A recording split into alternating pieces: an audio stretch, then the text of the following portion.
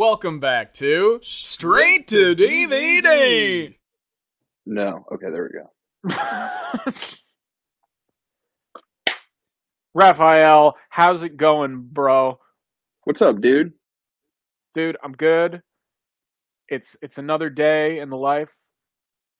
Yeah. Which And day I- is it? It's Tuesday. Set you up for a really easy joke.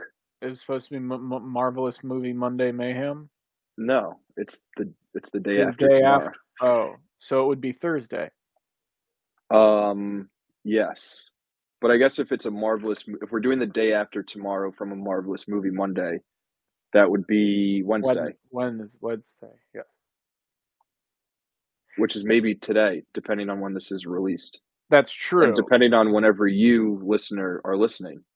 That's true. The ethereal format of something pre-recorded is that, a movie like The Day After Tomorrow, you could watch it when it comes out in 2004 and be like, wow, this disaster is going to happen soon. And then you can watch it 18 years later and it's like, wow, this disaster is going to happen soon. What I guess the only difference would be is that if you watch it 18 years later in 2022, the disaster kind of is happening.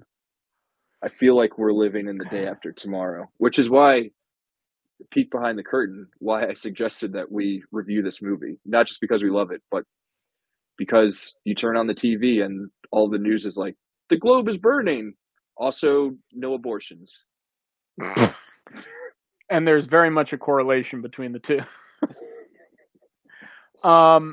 It's funny. I have such a long, ripe history with this film, and I don't really want to get too. I don't want to get too much into it, but this movie was a very big part of my childhood. Get into it. Okay, I saw this movie twice when it came out in theaters. The Friday it came out in 2004, I was 13 years old, and the Saturday it came out, the next day, I saw it twice. My father took me to see it twice because he knew I loved disaster movies and weather. I was going to be a meteorologist as a child. Maybe I should have been, but I loved the movie so much. As a kid, it was just I think it is the quintessential disaster flick. Even more so than Armageddon. Some people might come for me for saying that. Yeah. Come at me rather, not come for me. Michael Bay will come for you. Yeah. But yeah, I've watched this movie. I don't think a year has gone by where I haven't watched this movie. I think I've watched this movie every year. At least once a year. I may have seen this movie more than any other movie. I actually do think that's true. I think I've seen this movie maybe 45 times. Which, when you think about it, the movie's about 2 hours long, so that's 90 hours. So, I've spent 4 full days watching this movie. This is the day after tomorrow. This is why we're boys, because I too have seen the day after tomorrow probably close to between 40 and 50 times. I think I've seen this movie 3 times this calendar year. It's only July, and I did not rewatch it specifically for this episode. What's amazing is I've seen it twice this calendar year, and I watched it a few days before you recommended we do an episode. And then you rewatched it again. And then I rewatched it again. That's amazing. Yeah, so over the past 7 days, I've watched this movie twice. Once unintentionally. I honestly don't think there are 2 other people in the world who have as unhealthy of a relationship with this movie as we do. Or as unhealthy of an obsession as we do with this movie. It's funny you say that. I know two people who do. Drop names. One of them is Three Cats. That's not surprising. Yeah, I guess that's sort of that doesn't count because that's pretty. His sensibilities are like very much so aligned with ours when it comes to what you're going to rewatch over and over again. Okay, so that's not that surprising. He's just to put it into perspective. He's the kind of person where if you do a quote from the movie like, "Oh, I love buses. This is going to be the bomb." No, I won't have it. I won't have it. He'll know what you're talking about. And the other person who loves this movie is Kelsey. Oh, really? She fucking loves this movie, dude, and it makes me so happy. Yeah, that's soulmates. Yeah, exactly. Yeah. So yeah, we watched it yesterday.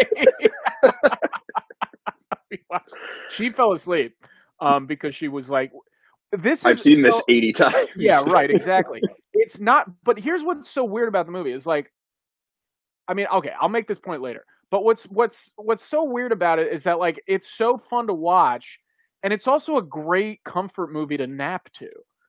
Oh, it's a great nap. It's a great like sick day or rainy day in bed sort of nap movie. Or, like if you want to put something on, late at night on like a Saturday, say a Saturday that you stay in, like midnight, 1 a.m. You put this on, you fall asleep on the couch, you're golden. Like it's perfect for all of those occasions. And the movie, it's also great to see in the theater. Yes, dude. I think I saw this movie in theaters maybe 4 times during its original run. Well, it's perfect. I guess I'm a fake fan, but you saw it 2 more times than I did. 4 times. But you saw it back-to-back days. Yeah, that's true. I was not. I don't know if I saw it opening Friday. It may have been there the opening Saturday, and then the next weekend, and then I think the following weekend, like 2 other times. But not you. You did go opening night. Next night, so like I said, I don't want to get emotional, but this is the last movie that my father took me to see before he passed away. I mean, it's like that's got to count for something. Regardless of like the objective nature of the writing or whatever, or the cinematography or whatever bullshit we always rag on movies for, like, yes, that is obviously the movie is just going to have a place with me for the rest of my life as a result of it. But like, even in spite of that, I don't know what it is about this movie. It might be the greatest B movie ever made. It might be. And sorry, I mean, I'm sure this is probably an awkward conversation for you, but like this being the last movie that your dad took you to, like, in a way that's kind of like why movies are awesome, because something as silly as The Day After Tomorrow can also be something that is like insanely personal to you because, of where, like, when it came out and where you were in your life and like everything that's happened after. And I'm sure, like, not to put words in your mouth, but like the warm feeling that you get, thinking about your dad when you watch this movie, and like, that's like, it doesn't matter what the actual movie is, but that's kind of why people have loved movies for over 100 years, is because it can do things like that. It can mean moments like that, which is super special. And anything outside of like what the movie itself is, like, that's something that no one can ever take away from you. Absolutely. It's very serendipitous as well. It was like the movie came out on May 24th, 2004. Almost, it's just 4 days before my 13th birthday. So it was like a becoming a teenager birthday present as well. Yeah. Seeing this movie. So it's just like Roland Emmerich could have fucking done nothing, and I would have been like, "Oh, this is spectacular." Yeah. I do think this is his best movie. Better than Independence Day? Yes, I think this is better than it's maybe not as funny as Independence Day. But I think in terms of like excitement, it is like, okay, the set pieces are sensational. The fucking tornadoes in Los Angeles sequence, the tidal wave New York sequence, the fucking Eye of the Hurricane sequence. It's just like The soccer ball sized hail in yeah, Japan. that's right.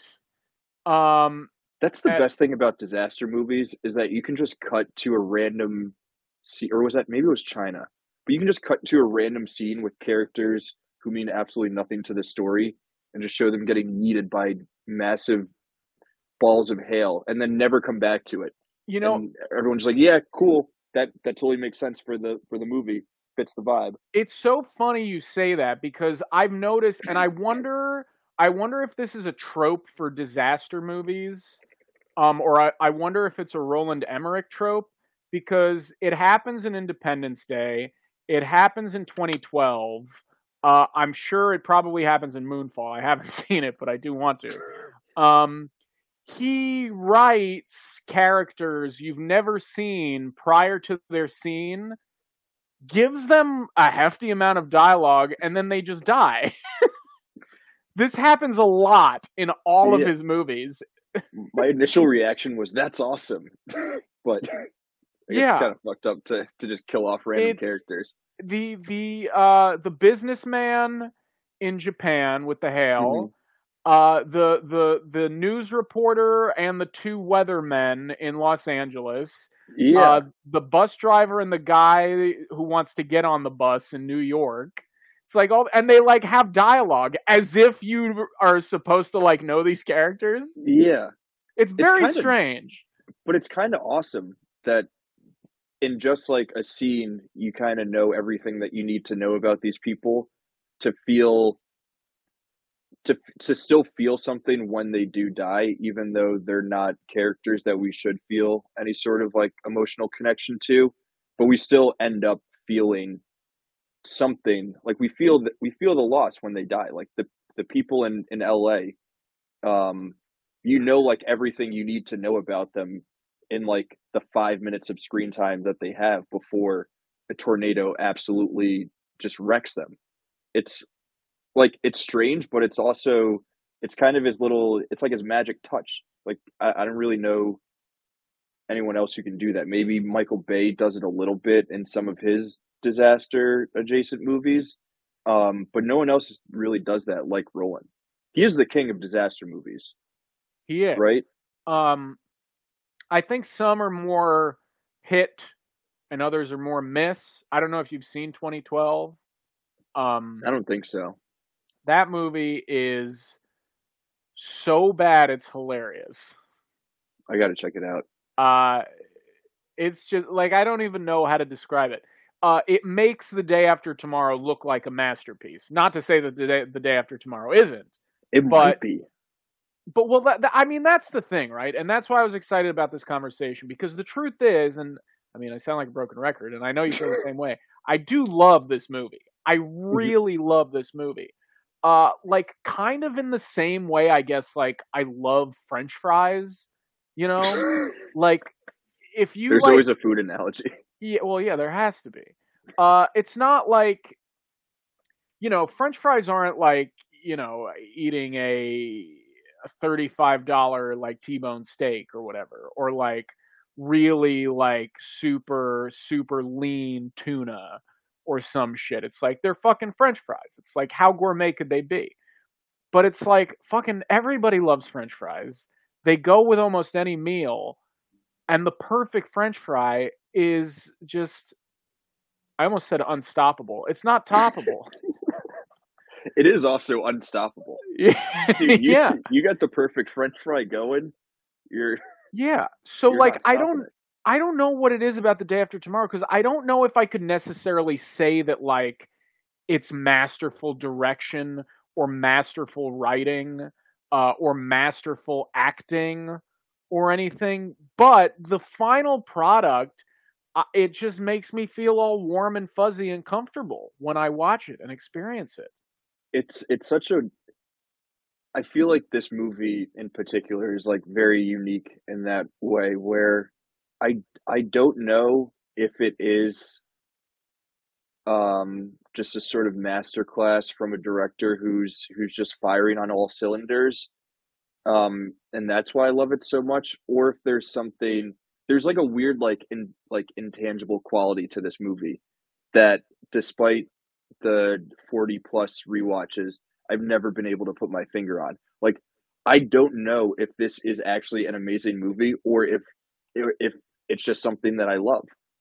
And I can't think of another movie that makes me feel quite this way, where like I can't pinpoint like something super specific in the execution or whatever that I'm seeing to say like, oh, that is an example of someone making a well-made film.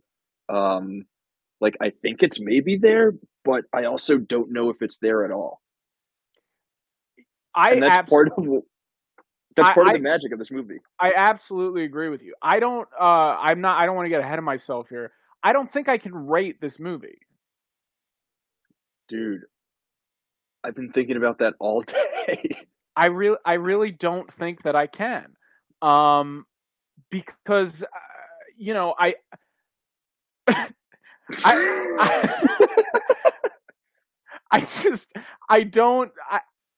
not to say that like it transcends cinema. but something about the experience of just like sitting down with like a cold Diet Dr. Pepper and watching this movie, it's like none of my problems matter, which is ironic because the movie is all about the world's problems.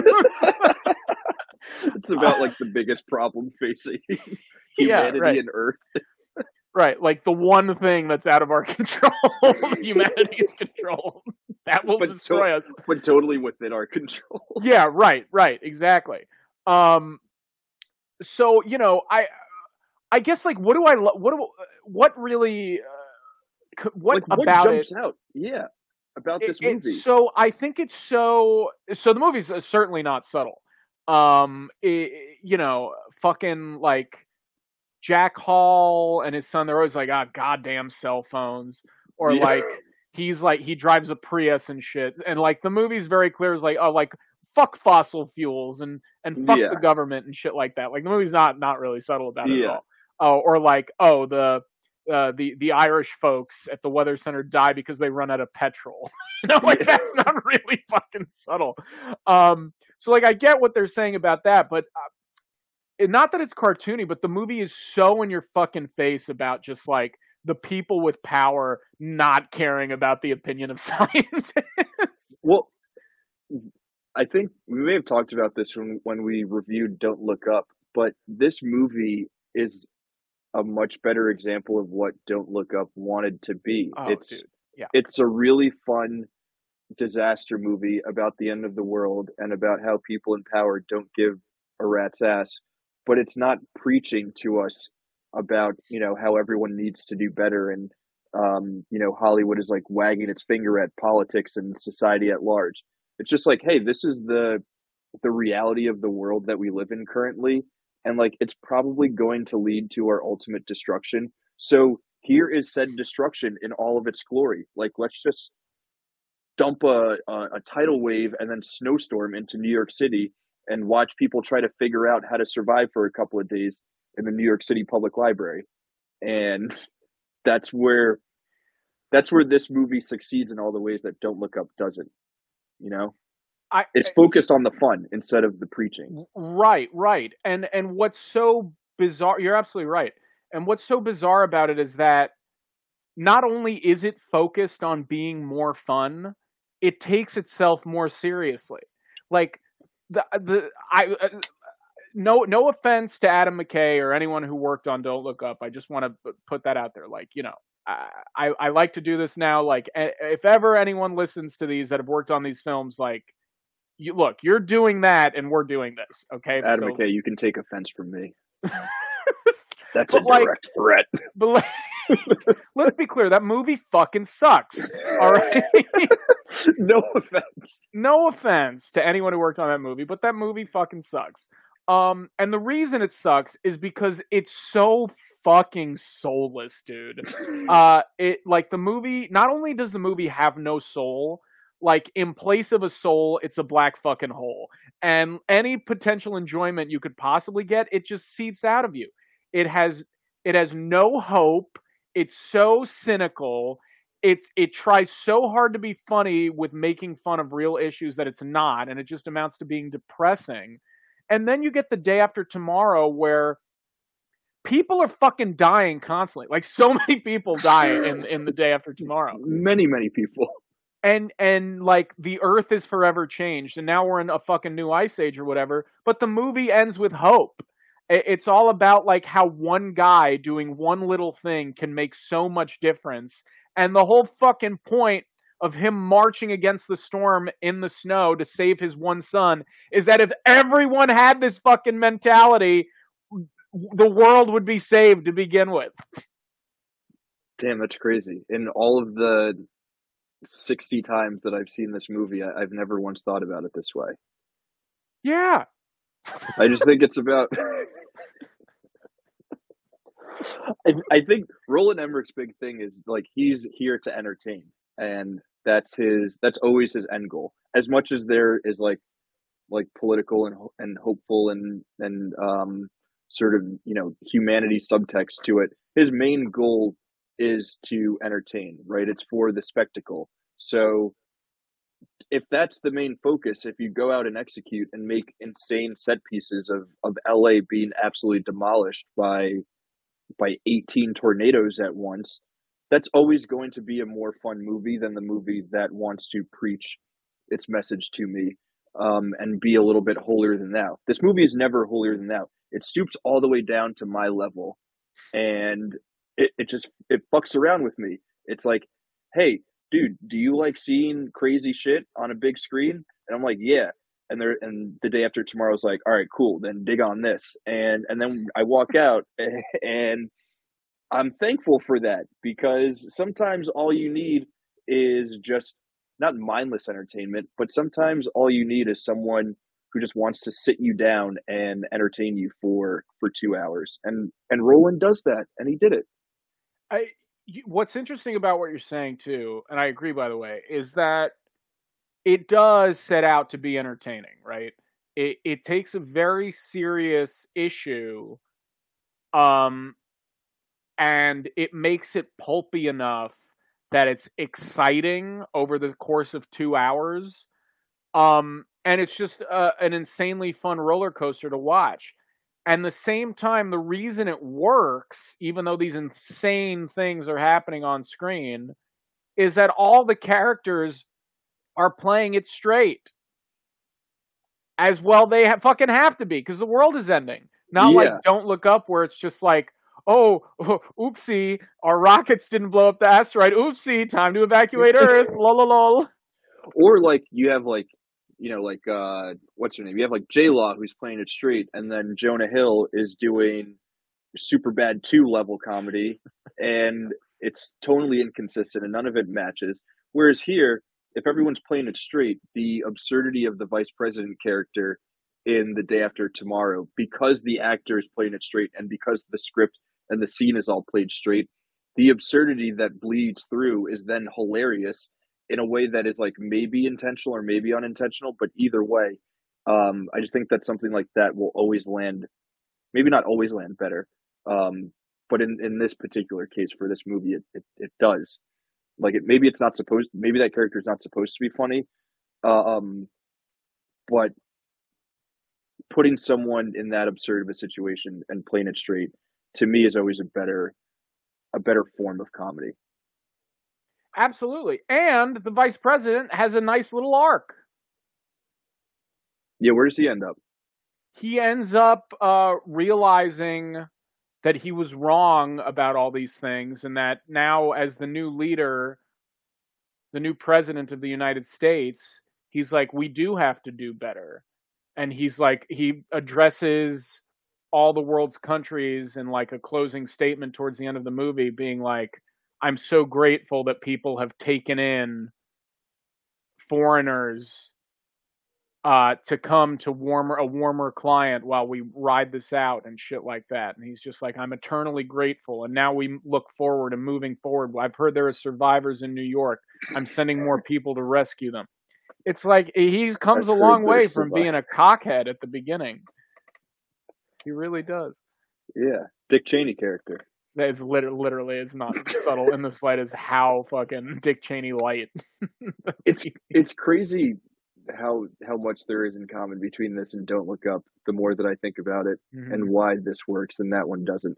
But not to harp on Don't Look Up, because we've already done that at length. Yes, we have. Let's focus on what's cool about this movie. Yeah. I had a question for you. Go ahead. So but you kind of already addressed it. So this is your top disaster movie ever? I think so, yeah. I don't even know if I could build out a top 5. Twister, Armageddon. Twister's pretty good. The thing about Twister, well, I guess the thing about, no, Armageddon kind of does that too. The 90s was sort of when we went from, 90s was the golden age of disaster movies, really. And that's when that shit went global in terms of like the threat. Like Armageddon is a global threat. Twister is a very singular, like small stakes kind of threat. You're mentioning something that I actually was just about to ask you. Like when we say a disaster movie now, like does like a film about a pandemic count? Like does it have to be like like Contagion? That's exactly what I was thinking about. Well, I was wondering. Okay, before I ask this question, I guess I'll answer yours. Like The Happening, is that a disaster movie? Well, that's a disaster before you even.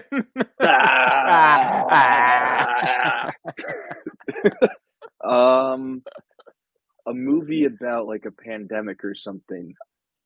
I don't know. I feel like there has to be something like natural, physically disaster. disruptive about the disaster.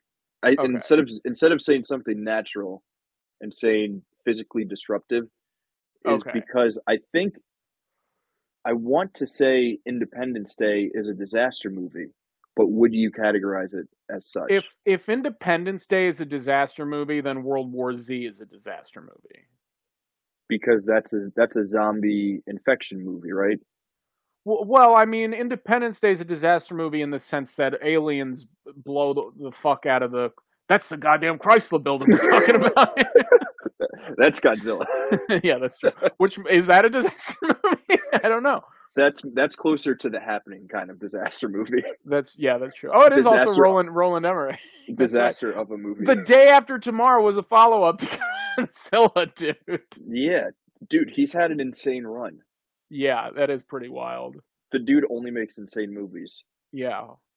Fuck. I'm also very disappointed in both of us for not seeing Moonfall. I really do want to see it. I just couldn't bring myself to pay $20 down to watch it. I'll rent it for like $4 when it's on Amazon or whatever. Yeah, I think it is right now. We should have given the money to our king. Our Roland. Disaster king Roland. Mr. Emmerich. I wonder what he's like on set. I feel like he must be a delightful human who just loves to blow stuff up. Yeah. This is a totally random tangent, but when The Day After Tomorrow came out, I was speaking to my aunt, and I was super excited to see it, like any, 11 or 12-year-old boy was at the time. Oh man, can't wait to see The Day After Tomorrow movie. Looks bonkers. And she was like, I'm not seeing that shit. That's the same guy who took out the Twin Towers in Independence Day. I'm staying away from it. Oh shit! Like Roland Emmerich is some kind of prophet. He's right. Oh man, okay. You know what we need to do? We need to do a double feature because you haven't seen 2012. We got to do 2012 and Moonfall. We got to do a double feature episode on those two. Okay, I was going to ask if we were doing an episode or just watching the movies. We could. I mean, that's fine too. Yeah. We'll watch them and be like, I don't want to talk about it. No. We could do a live stream of us watching the movies back to back. That's not a bad idea. 6 hour stream. Fuck. Just boozing the whole time. Oh, absolutely. We need a keg for that shit. Okay, so sorry. Back to Independence Day, World War Z. Why does Independence Day being a disaster movie make World War Z a disaster movie? Because it's a supernatural phenomenon. The aliens they're a supernatural phenomenon, and they're using supernatural tech to cause the disaster. Zombies in World War Z, it's a supernatural phenomenon. Their destruction is coming from like toppling buildings and military and like the fucking the wall in Jerusalem. Like all this, like I just feel like it's in the same Spoilers. category. Yeah, that's also happens to be the best scene in the movie. I've fallen asleep to that movie. That I feel like World War Z falls into the same category. I don't think it's as good as The Day After Tomorrow, but I feel like it's a sleepy, comfort, nappy movie. Okay, yeah, I'll take it. Okay.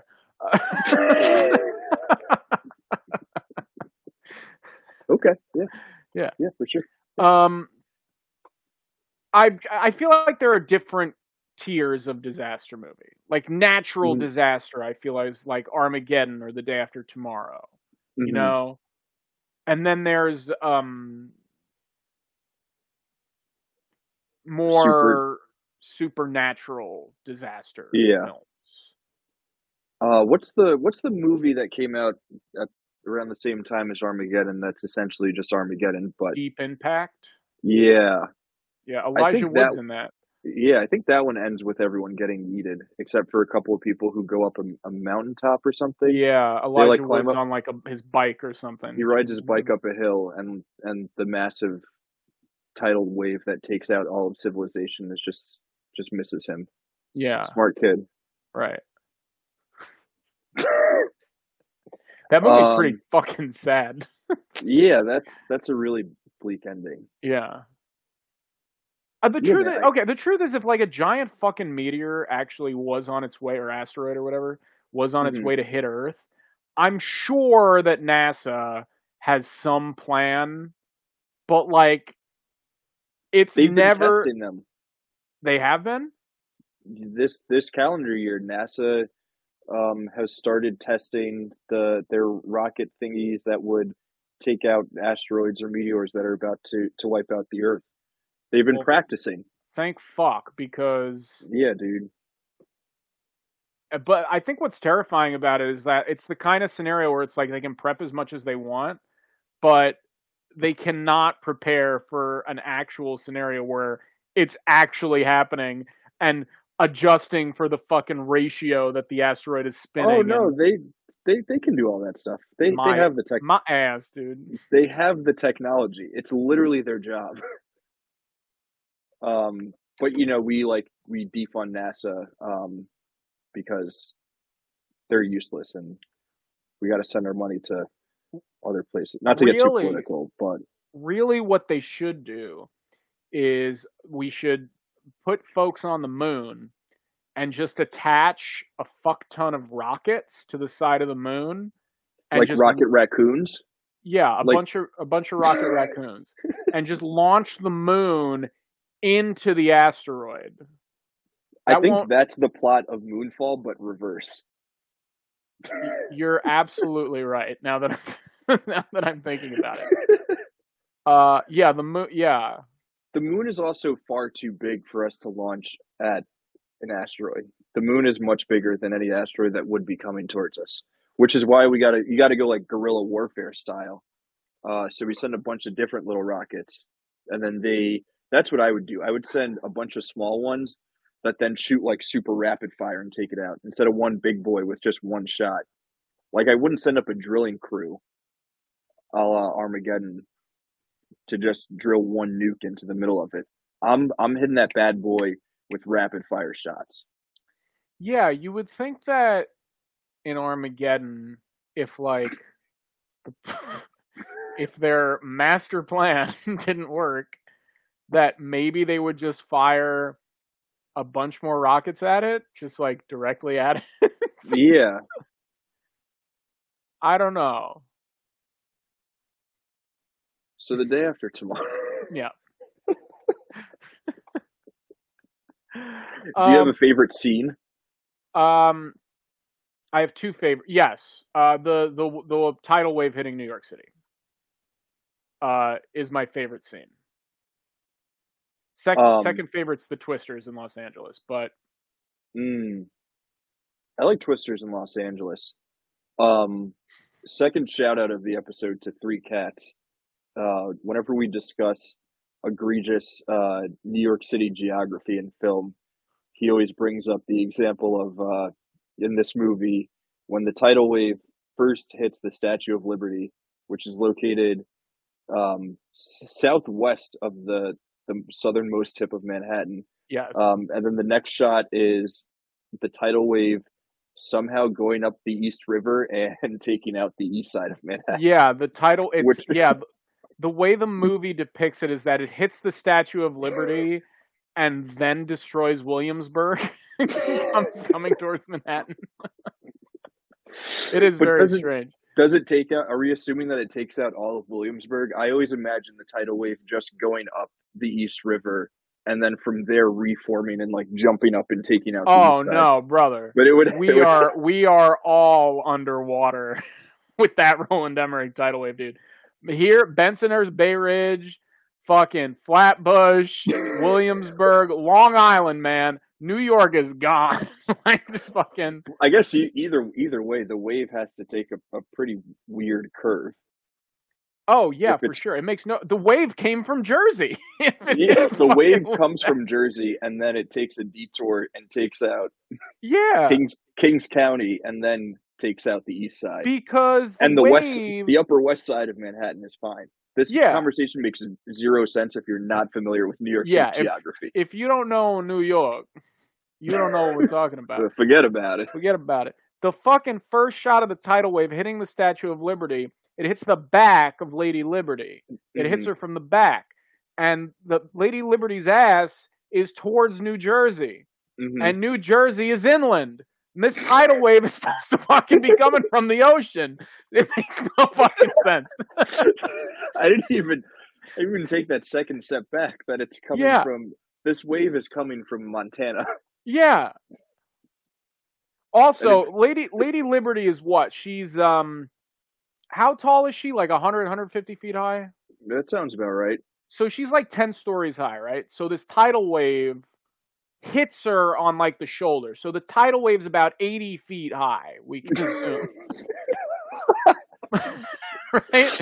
No, this is important math. Yeah, so the tidal wave is 80 feet high. The New York Public Library is not 8 stories high. It's maybe 2. Maybe 2. And it's especially hilarious when Jack and Dosh Mihok, that's the actor who plays his buddy. I don't know the fact that I know the actor's name is Dosh Mihok and I can't remember the character's name.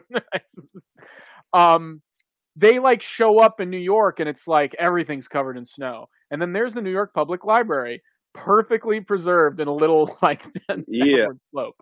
I guess because there are a lot of tall buildings around it, but really there aren't that many. It's like the Bank of America Tower, but that wasn't even around in 2004.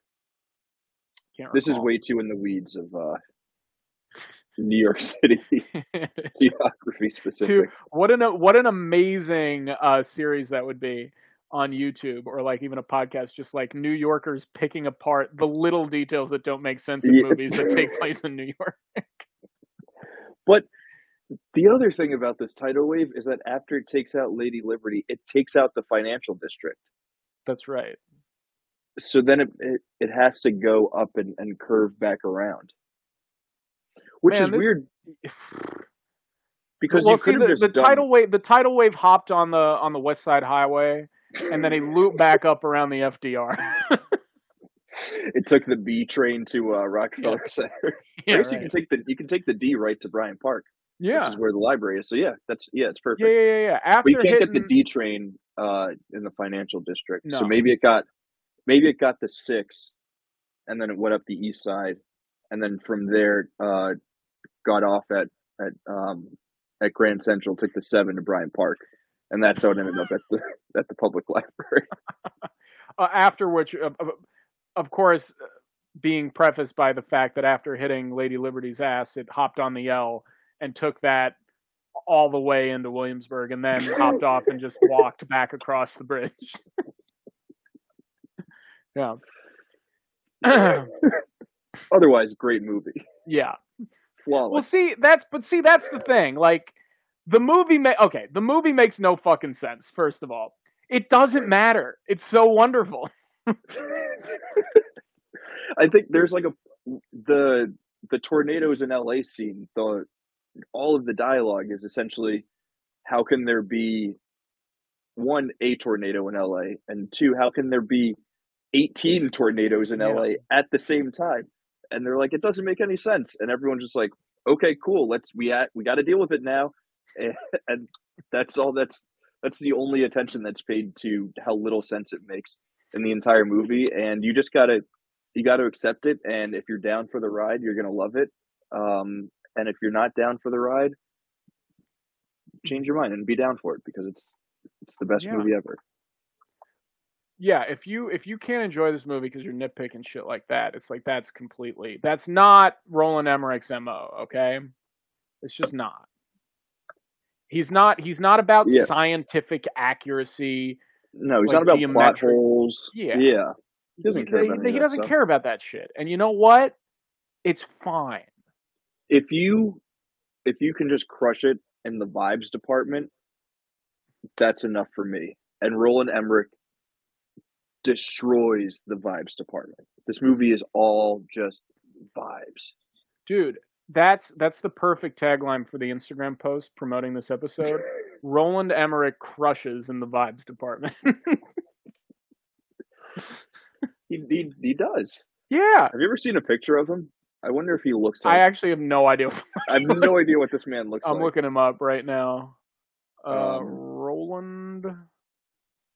The only thing I know about him is that he's gay.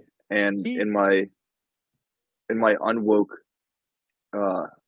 previous opinion, I thought it was pretty wild that a gay man would be making such bonkers disaster movies. But obviously in our Lord and Savior, the year of our Lord and Savior 2022, I know that anyone, despite who they may love, is able to make absolutely bonkers action disaster movies. Of course. And what's ironic more than anything else is that he looks like a very sophisticated, really like brainiac kind of filmmaker. Like he would be making like art, like indie art house movies, and instead he's blowing shit up left and right and crashing the moon into Earth. He looks like if Taika Waititi had no sense of humor. I don't need to look up a picture. That is he wearing a scarf in most of his photos? I picture him as a scarf. There is one picture with a scarf. I'm picturing him. Dude, as like no, hold on. You cannot tell me that this man does not look like Taika Waititi. How do I pull this image to you? Can I drop it here somewhere? You have to. Maybe. This is good audio content. Yeah. I can't access the chat. Whatever, I'll text it to you. Yeah. No, but dude, I'm telling you. He's all vibes, man. The guy's all vibes. I have to send you this photo while we're recording, because I need the people at home. You need the payoff of me reacting. I really do need the payoff more than you could possibly imagine. If this ever loads, Jesus. Standing by. Okay. Standing by.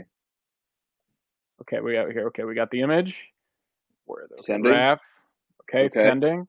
Okay, now look at this. Tell me that's not Taika Waititi with no sense of humor.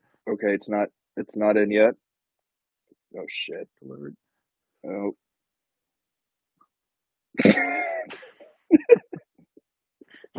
Is he Kiwi?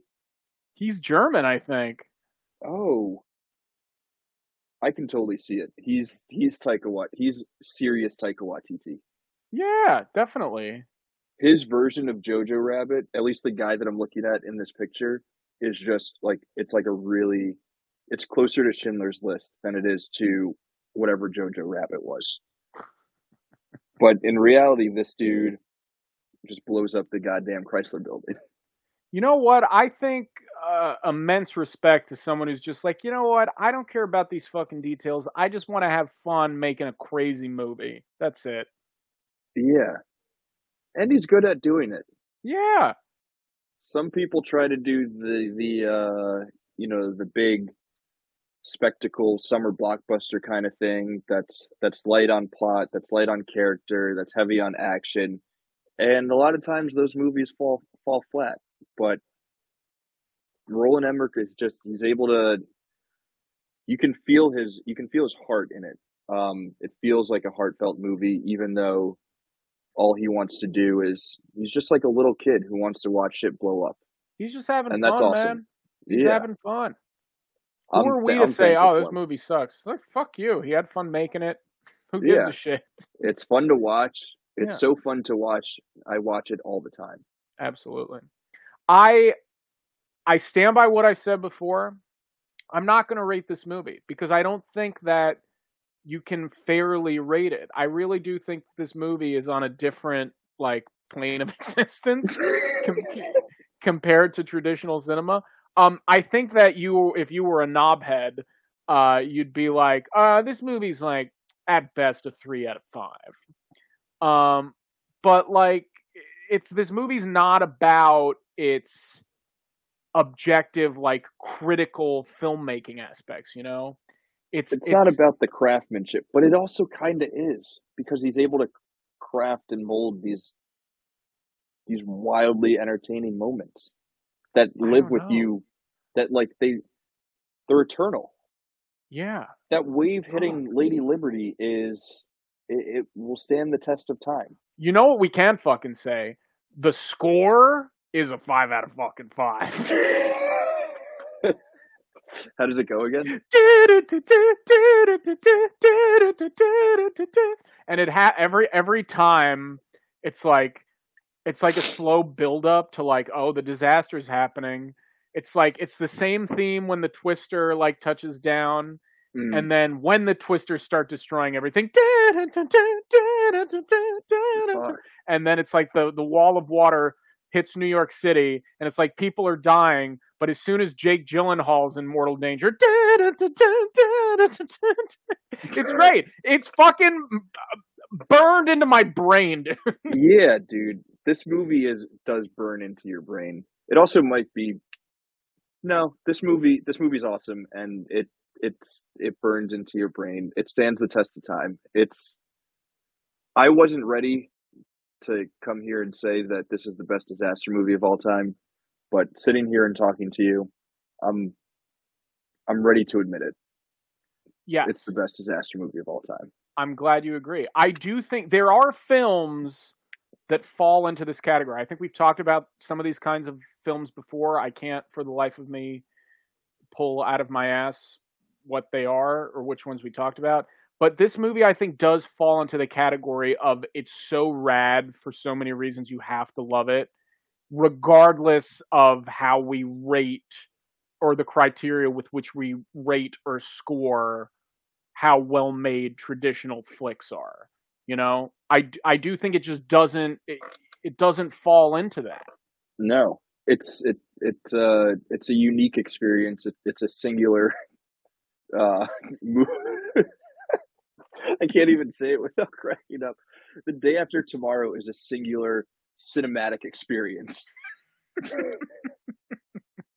There is nothing like it. There isn't. This is unprecedented territory. This is the first time we're not rating a movie. If I was doing the letterbox thing, this would be the only movie that I don't rate out of 5 stars, and I just give it a little heart. The heart, and that's it. Yeah, and that's it. Yeah, that's all you need to know. Fuck. It's not the best movie ever made, but it is certainly one of my favorite movies ever made. I echo that sentiment entirely. Very well said. That's perfect and concise. This is a movie that's been made, and it's one of my favorites.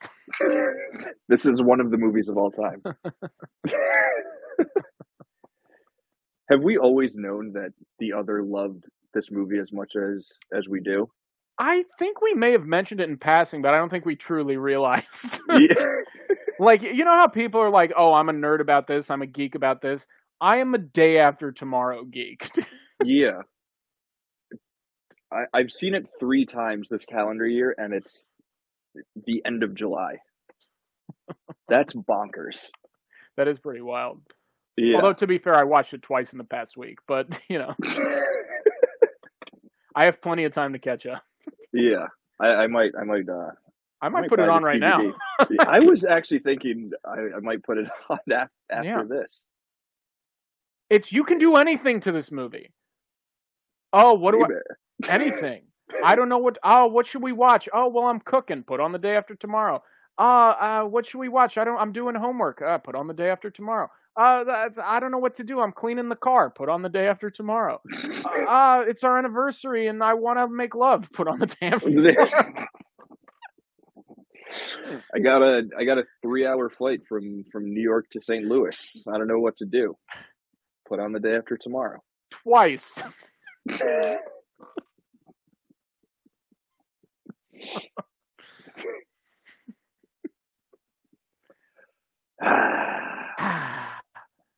I think the movie's amazing.